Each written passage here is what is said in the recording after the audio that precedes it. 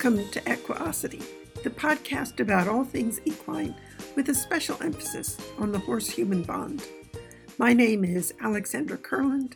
I'm the author of The Click That Teaches, a step-by-step guide in pictures, and many other books and DVDs on clicker training. And I'm joined by Dominique Day, one of the co-founders of Cavalia. And this week, our guest is Dr. Susan Friedman. Susan is helping us celebrate the milestone of our 150th Equiosity episode. So last week, we began with part one of our conversation. I could have given all of you the treat of posting our conversation all as one long podcast, but it would have been a very long podcast indeed. We literally talked away the afternoon. So I'm going to break the conversation up into smaller segments, which means our celebration will extend over several weeks. That's all right. 150 episodes is a milestone that is worth celebrating, and it's worth letting that celebration continue on for a bit. So last week, we jumped right in, and I never really introduced Susan. I suspect most of you already know her. Susan is just wonderfully generous, sharing her time and expertise. She's been a frequent guest on this podcast, and we've done several webinars with Susan, and she's also a frequent guest on many other podcasts. Susan is a now retired psychology professor. She taught at Utah State University. She began her career working with out-of-control teenagers and then transferred her skills to captive and companion animals. She consults at zoos around the world. Susan is a member of the Clicker Expo faculty. If you've seen Susan present at conferences, you know that when you see her name on a conference schedule, her talks are always one of the ones that you make a point of attending. Susan runs her very popular online course, LLA, which stands for Living and Learning with Animals for Professionals, and you can find her through her website and her Facebook group, Behavior Works. I could go on and on for quite a long time with this introduction, but instead, I'll jump us back into the conversation. Last week, we ended with a question. Dominique asked us, if we got a new animal, what would we do differently? So enjoy the discussion this question prompted. So what would you do differently if you had a new animal compared to what you've done in the past? Are there things you would change? Things you would look at differently, strategies you would not use anymore and would rather use something else? So Susan, you've gotten a dog fairly recently. So I think really where that question shines for my life is with the parrots, because when I first got my first parrot, I came into a companion parrot culture of punishment. It was very much like the dog punishment world, the Cesar Millan iconic Cesar Millan approach to, make them, break them. And it was really surprising to me. I was unprepared for that because my kids were around 10 and 13. I had already, done my professional work with children and then been able to expand further with my own children, and then got these parrots and was reading everything there was to be read in the popular literature. There was no research literature, and there still isn't much. And it was all about, if you ask that bird, if you command that bird to step onto your hand, come hell or high water. That's a phrase I haven't used in 20 years, right? Come hell or high water, do not accept anything but that bird ending up on your hand. Wow. And so one of my birds, the African gray, the first one, who's now been here over 20 years, still shows the residual distrust of what even my hand might mean to him at any particular time. So that if I move too quickly, he'll lunge to bite.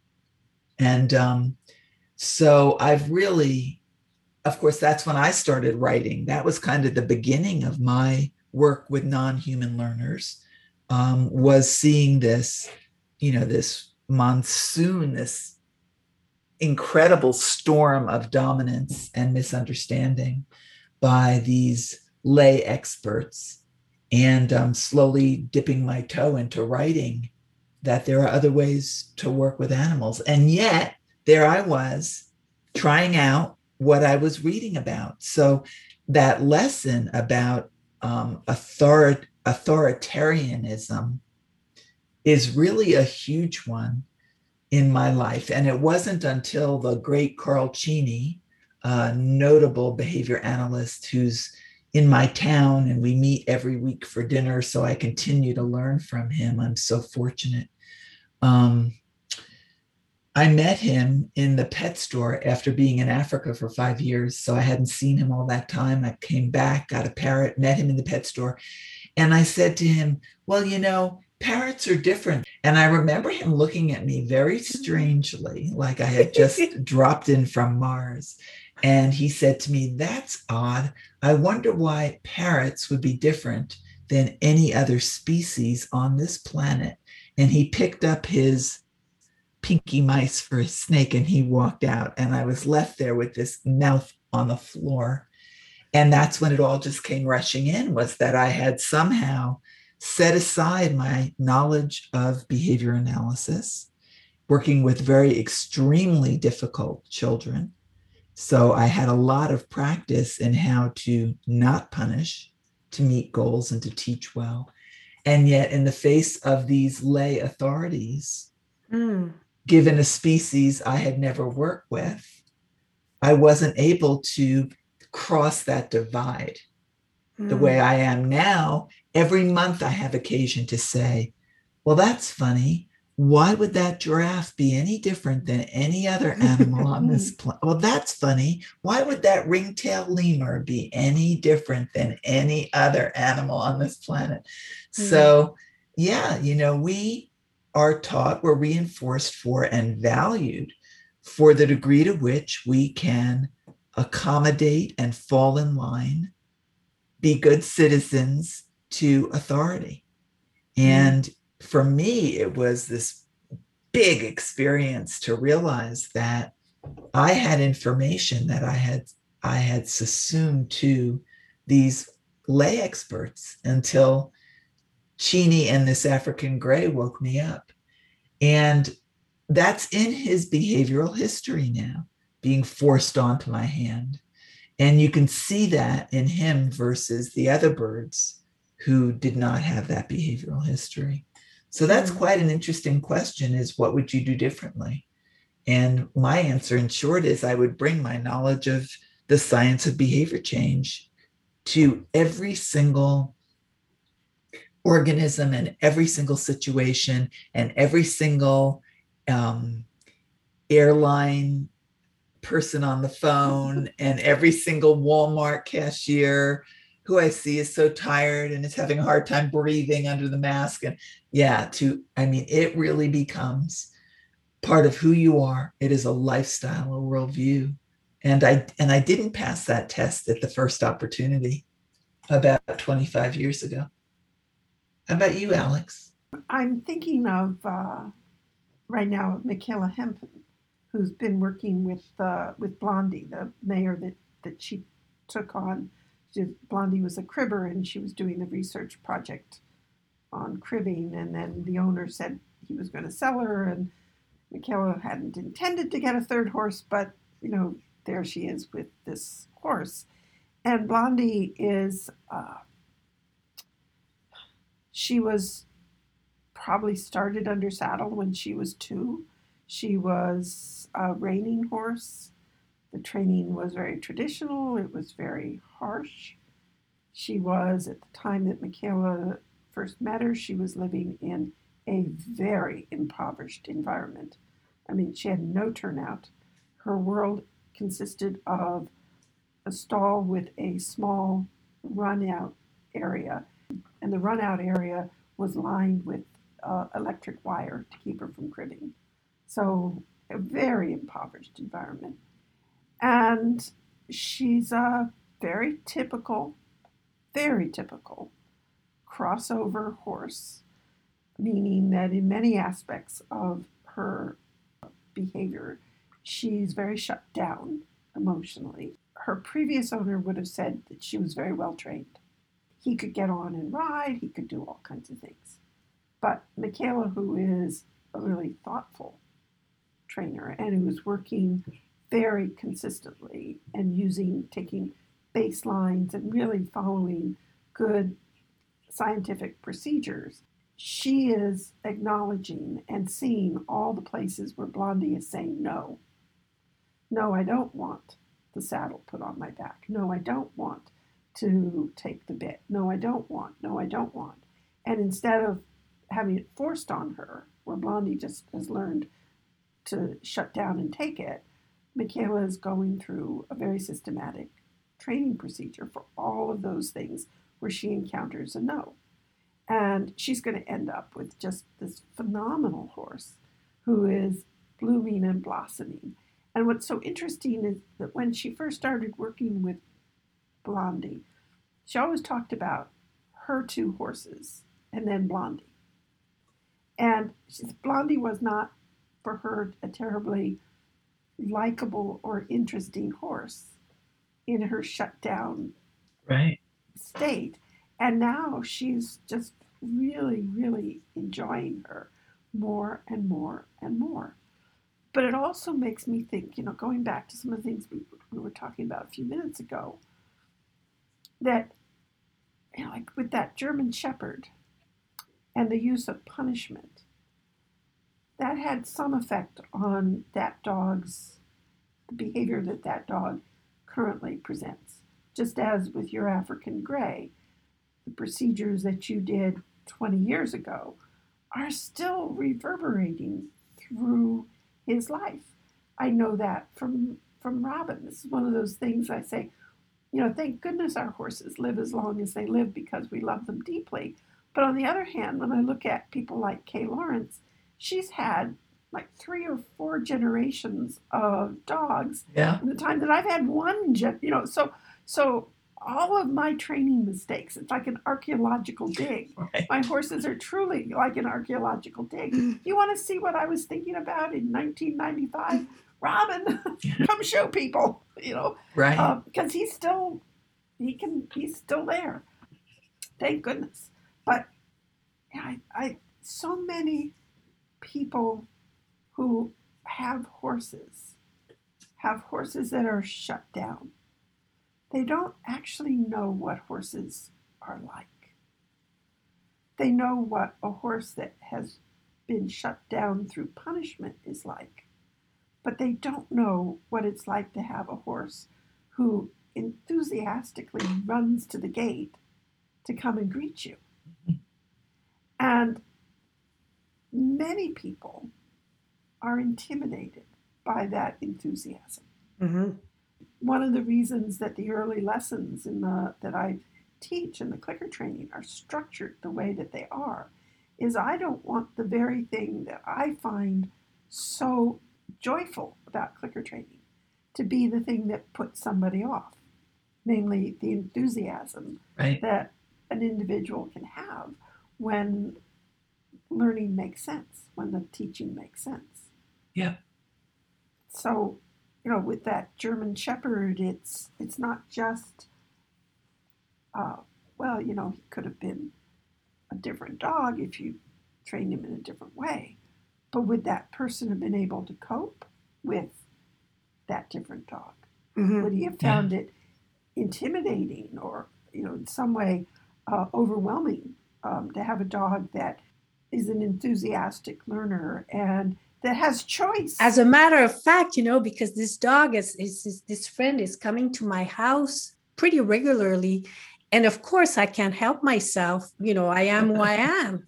And so I'm starting to give him some treats, but I'm really careful because I don't want to be responsible for anything that I don't want to be blamed for any, if that, and I can see, I can see the dog understands that because he didn't even know he could get treats with his behavior. In the beginning, it wasn't a concept for him to do something to get the treat. And so, but now, and it doesn't take very long for an animal to understand this, right?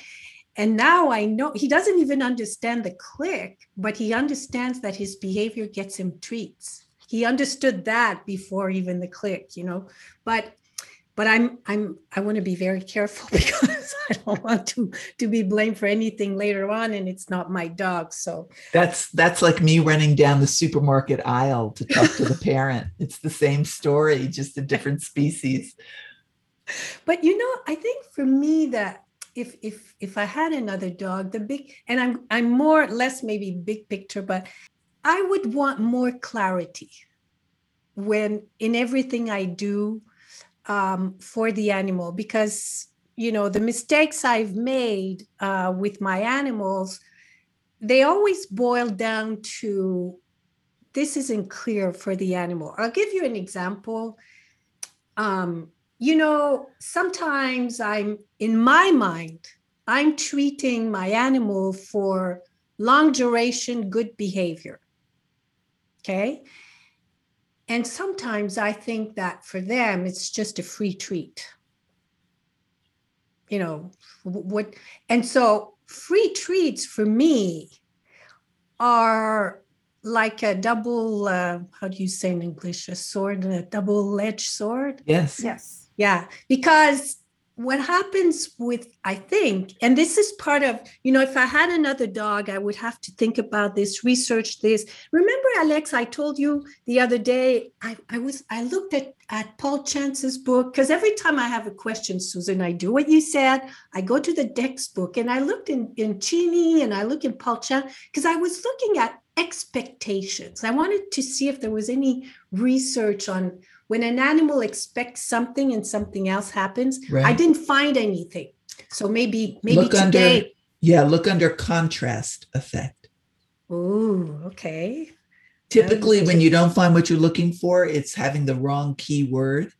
So it's great to come together and be able to share ideas about what word you might use. Yeah. Contrast effect. That's good. Just open a new little path for me, something to munch on. So now we should ask Susan what that is. What? The contrast effect?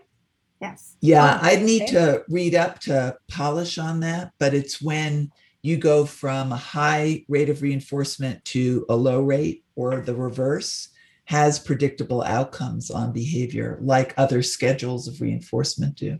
And would this apply to, let's say you expected a steak and you get a kibble? Would that still be under the umbrella of contrast effect? I think it would, with the small tweak that expectation would need to be operationalized behaviorally, because I don't know. Well, if you gave me a steak, I would swallow it happily. If you give me a kibble, I spit it out.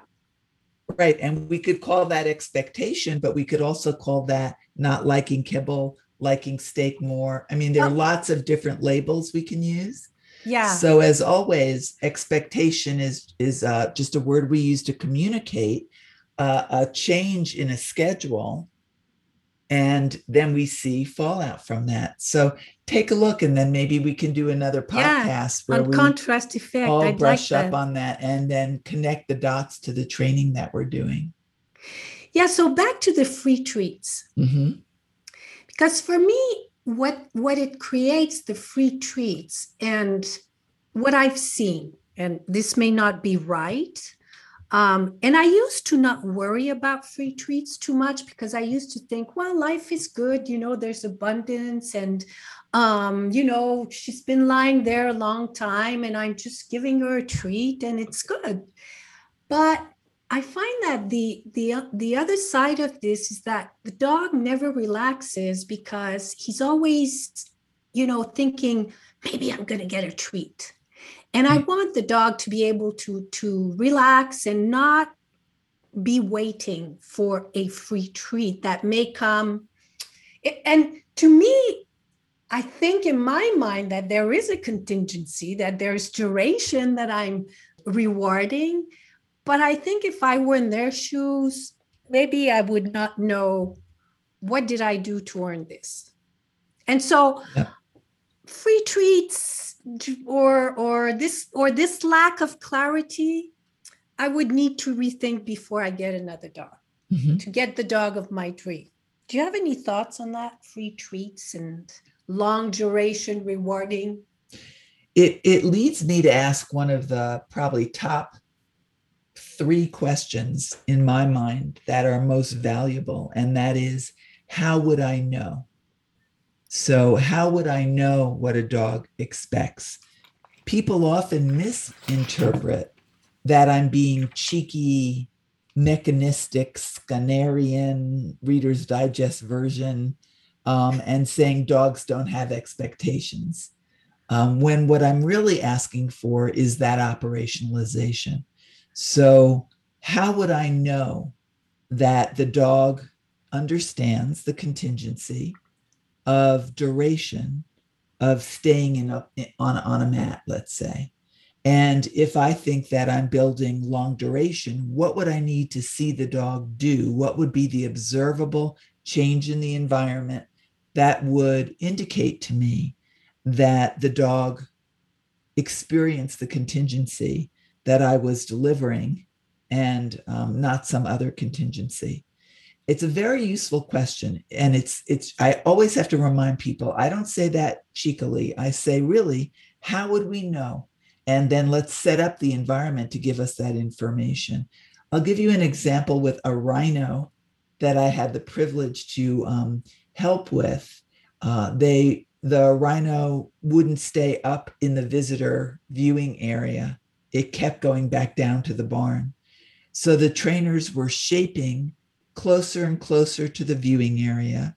And when he would balk, they would relax criterion and then split the approximations or strengthen their reinforcers, bagels with peanut butter stuck on the walls. I mean, this was a divine program.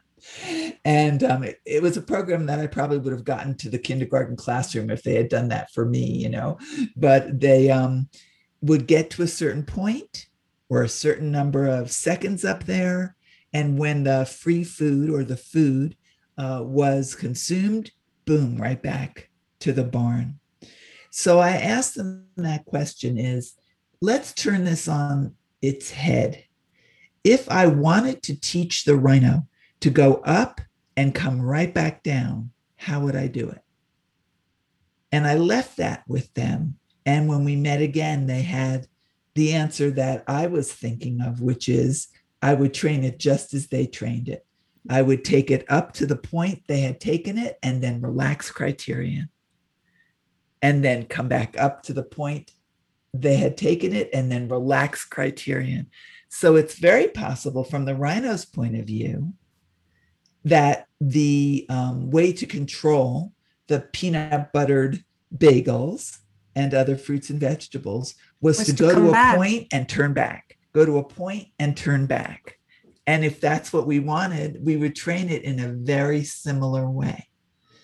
And so I think that question is a good one, is that we, fortunately or not, we need observable measures to be able to answer the questions we have, like what is learned? How is it best taught? How would I know how it's best taught?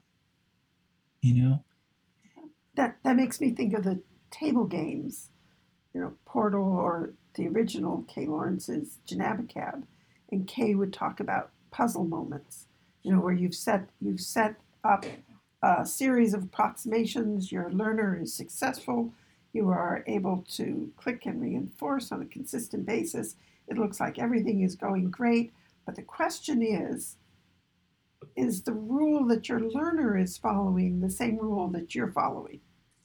And how would you how would you know? How would you know?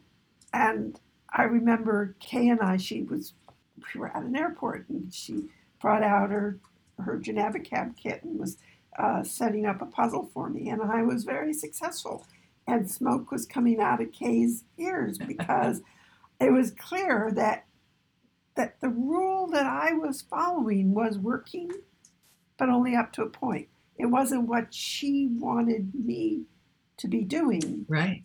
But the rule was working for me. The rule was working for the rhino. Exactly so. It is such an interesting and really a fun realization that you think you're communicating, but what's being understood are really different rules. I had a 3-year-old neighbor who would visit me every day when I'd come back in my doctoral program, Sunny Bunny. And she said to me one day when I was wearing a gold conch shell on a necklace, is that real? And I said, well, yes, it is, thinking she wants to know if it's real 14 karat gold. And she said, that's so funny because I've never seen such a shiny shell on the beach. Mm-hmm. When she asked, is it real? She meant a real shell. Shell, yes. And when I heard, is it real? I thought she meant real gold. I have never forgotten that. So how would we know? We have to keep testing whether or not what we're intending to communicate is being conveyed. So what did they do with the rhino? How did they change their strategy? Well, what we did was we had confidence in the rhino. We closed a gate.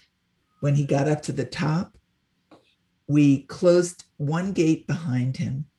And we implemented a multifaceted plan, which applied behavior analysts are famous for. I'm reminding myself and everyone we were not doing research. We were teaching. So we threw everything we had into the package. We closed a gate behind him. And then if he showed any of the behaviors of discomfort, which had to be operationalized and agreed upon, talked a lot about them, it would be ears out, tail straight out, huffing, chuffing sound, and moving quickly, that they would first call him over to the training area and see if they could break that spiral of what we may call anxiety or discomfort with training for positive outcomes. And then if that didn't work, they would open up one gate and let him escape down one section and leave him there for 5 minutes and see if he could calm down himself, which was something he had not learned to do, I would hypothesize.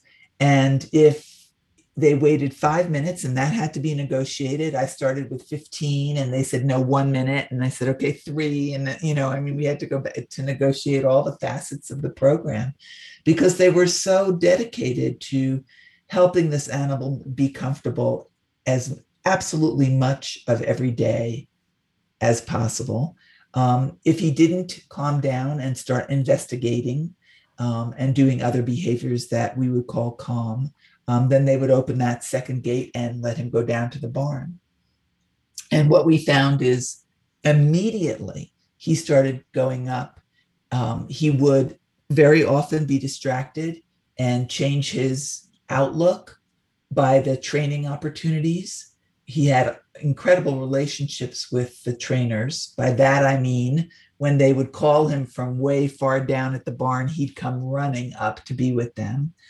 And then, didn't need to use that gate at all. He just stayed longer and longer. So I actually have that data, and we've been wanting to publish that to show the misunderstanding, or at least the hypothesized misunderstanding between shaping and relaxing criterion over and over again, conveying that it was a real shell, not real jewelry. And then the use of this package kind of treatment where we use training for positive reinforcement, we use some negative reinforcement. We had very clear criterion to not go over what we identified as a level of humane treatment. And I'm probably forgetting some other components, but each of these components was laid out very, very carefully and then assembled. And it wasn't more than 2 days that I was getting texts.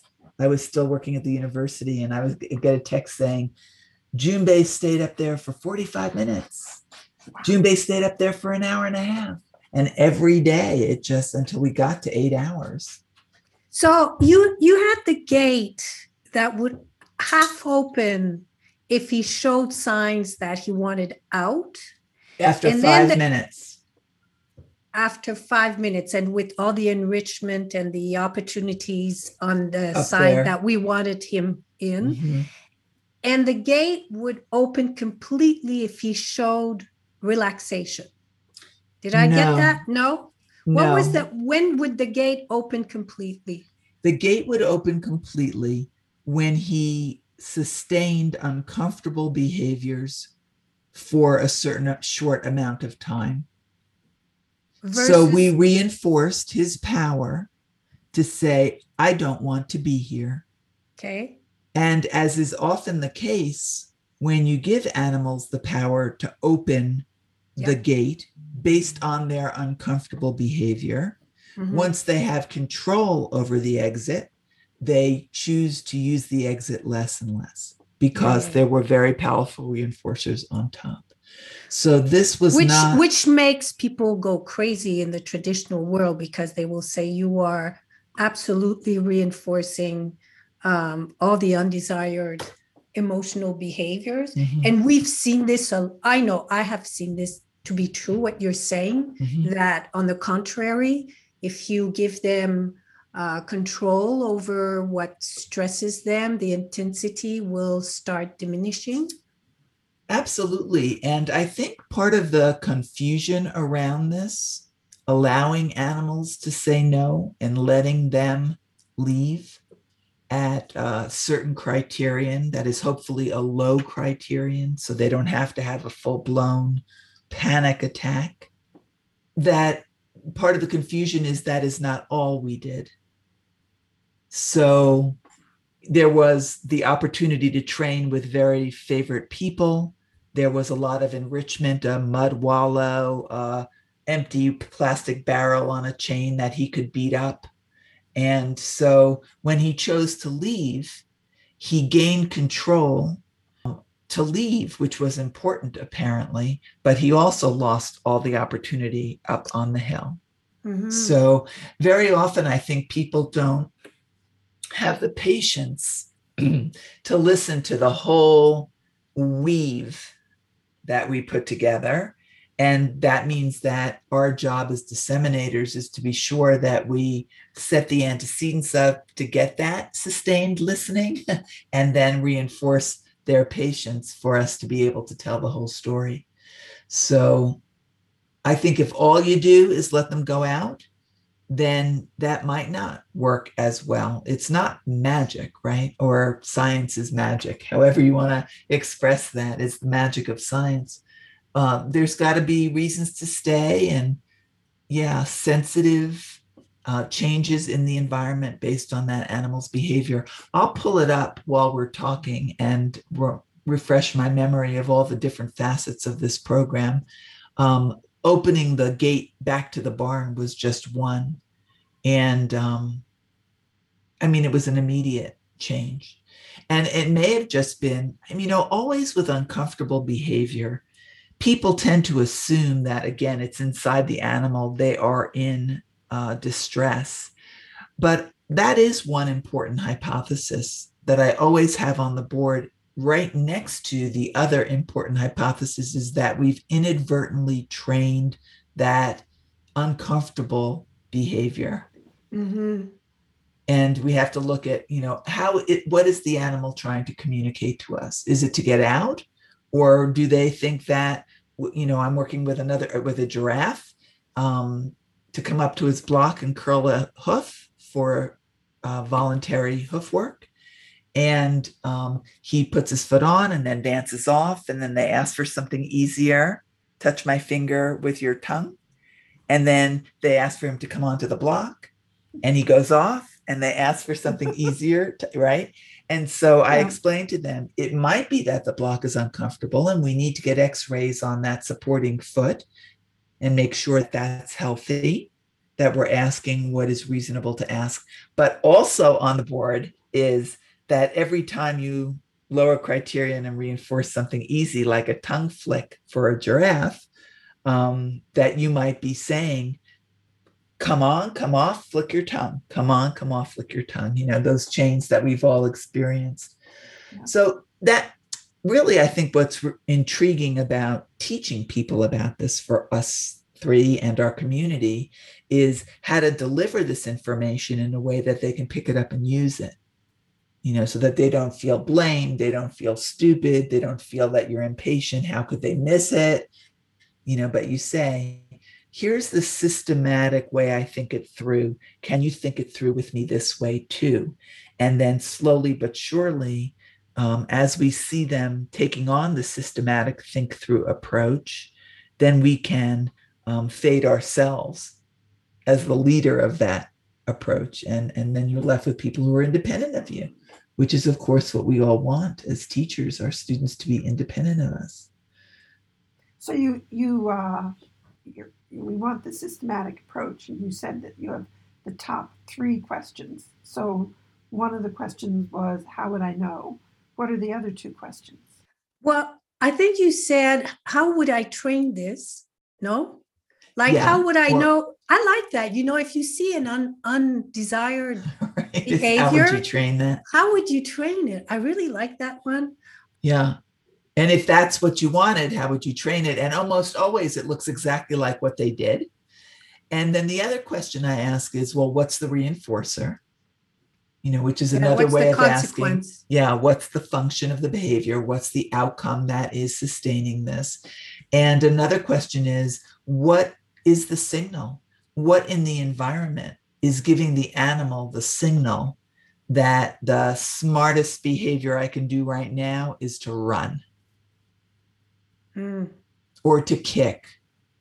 You know, and of course, those signals, we've all learned to expand our understanding of cues to not just the specific discriminative stimulus, the cue that signals behavior, consequence, contingencies, but also the context around us. You know, where are those sneaky white lab coats that we're not even aware of? But from the animal's point of view, it's like, I'm dodging white lab coats the minute the crate comes out to go to the car, to go to the veterinarian or whatever it is. Yeah. This is a great stopping point. I'll leave you to chew on what started out as 3 questions, but turned into 4. How would you know?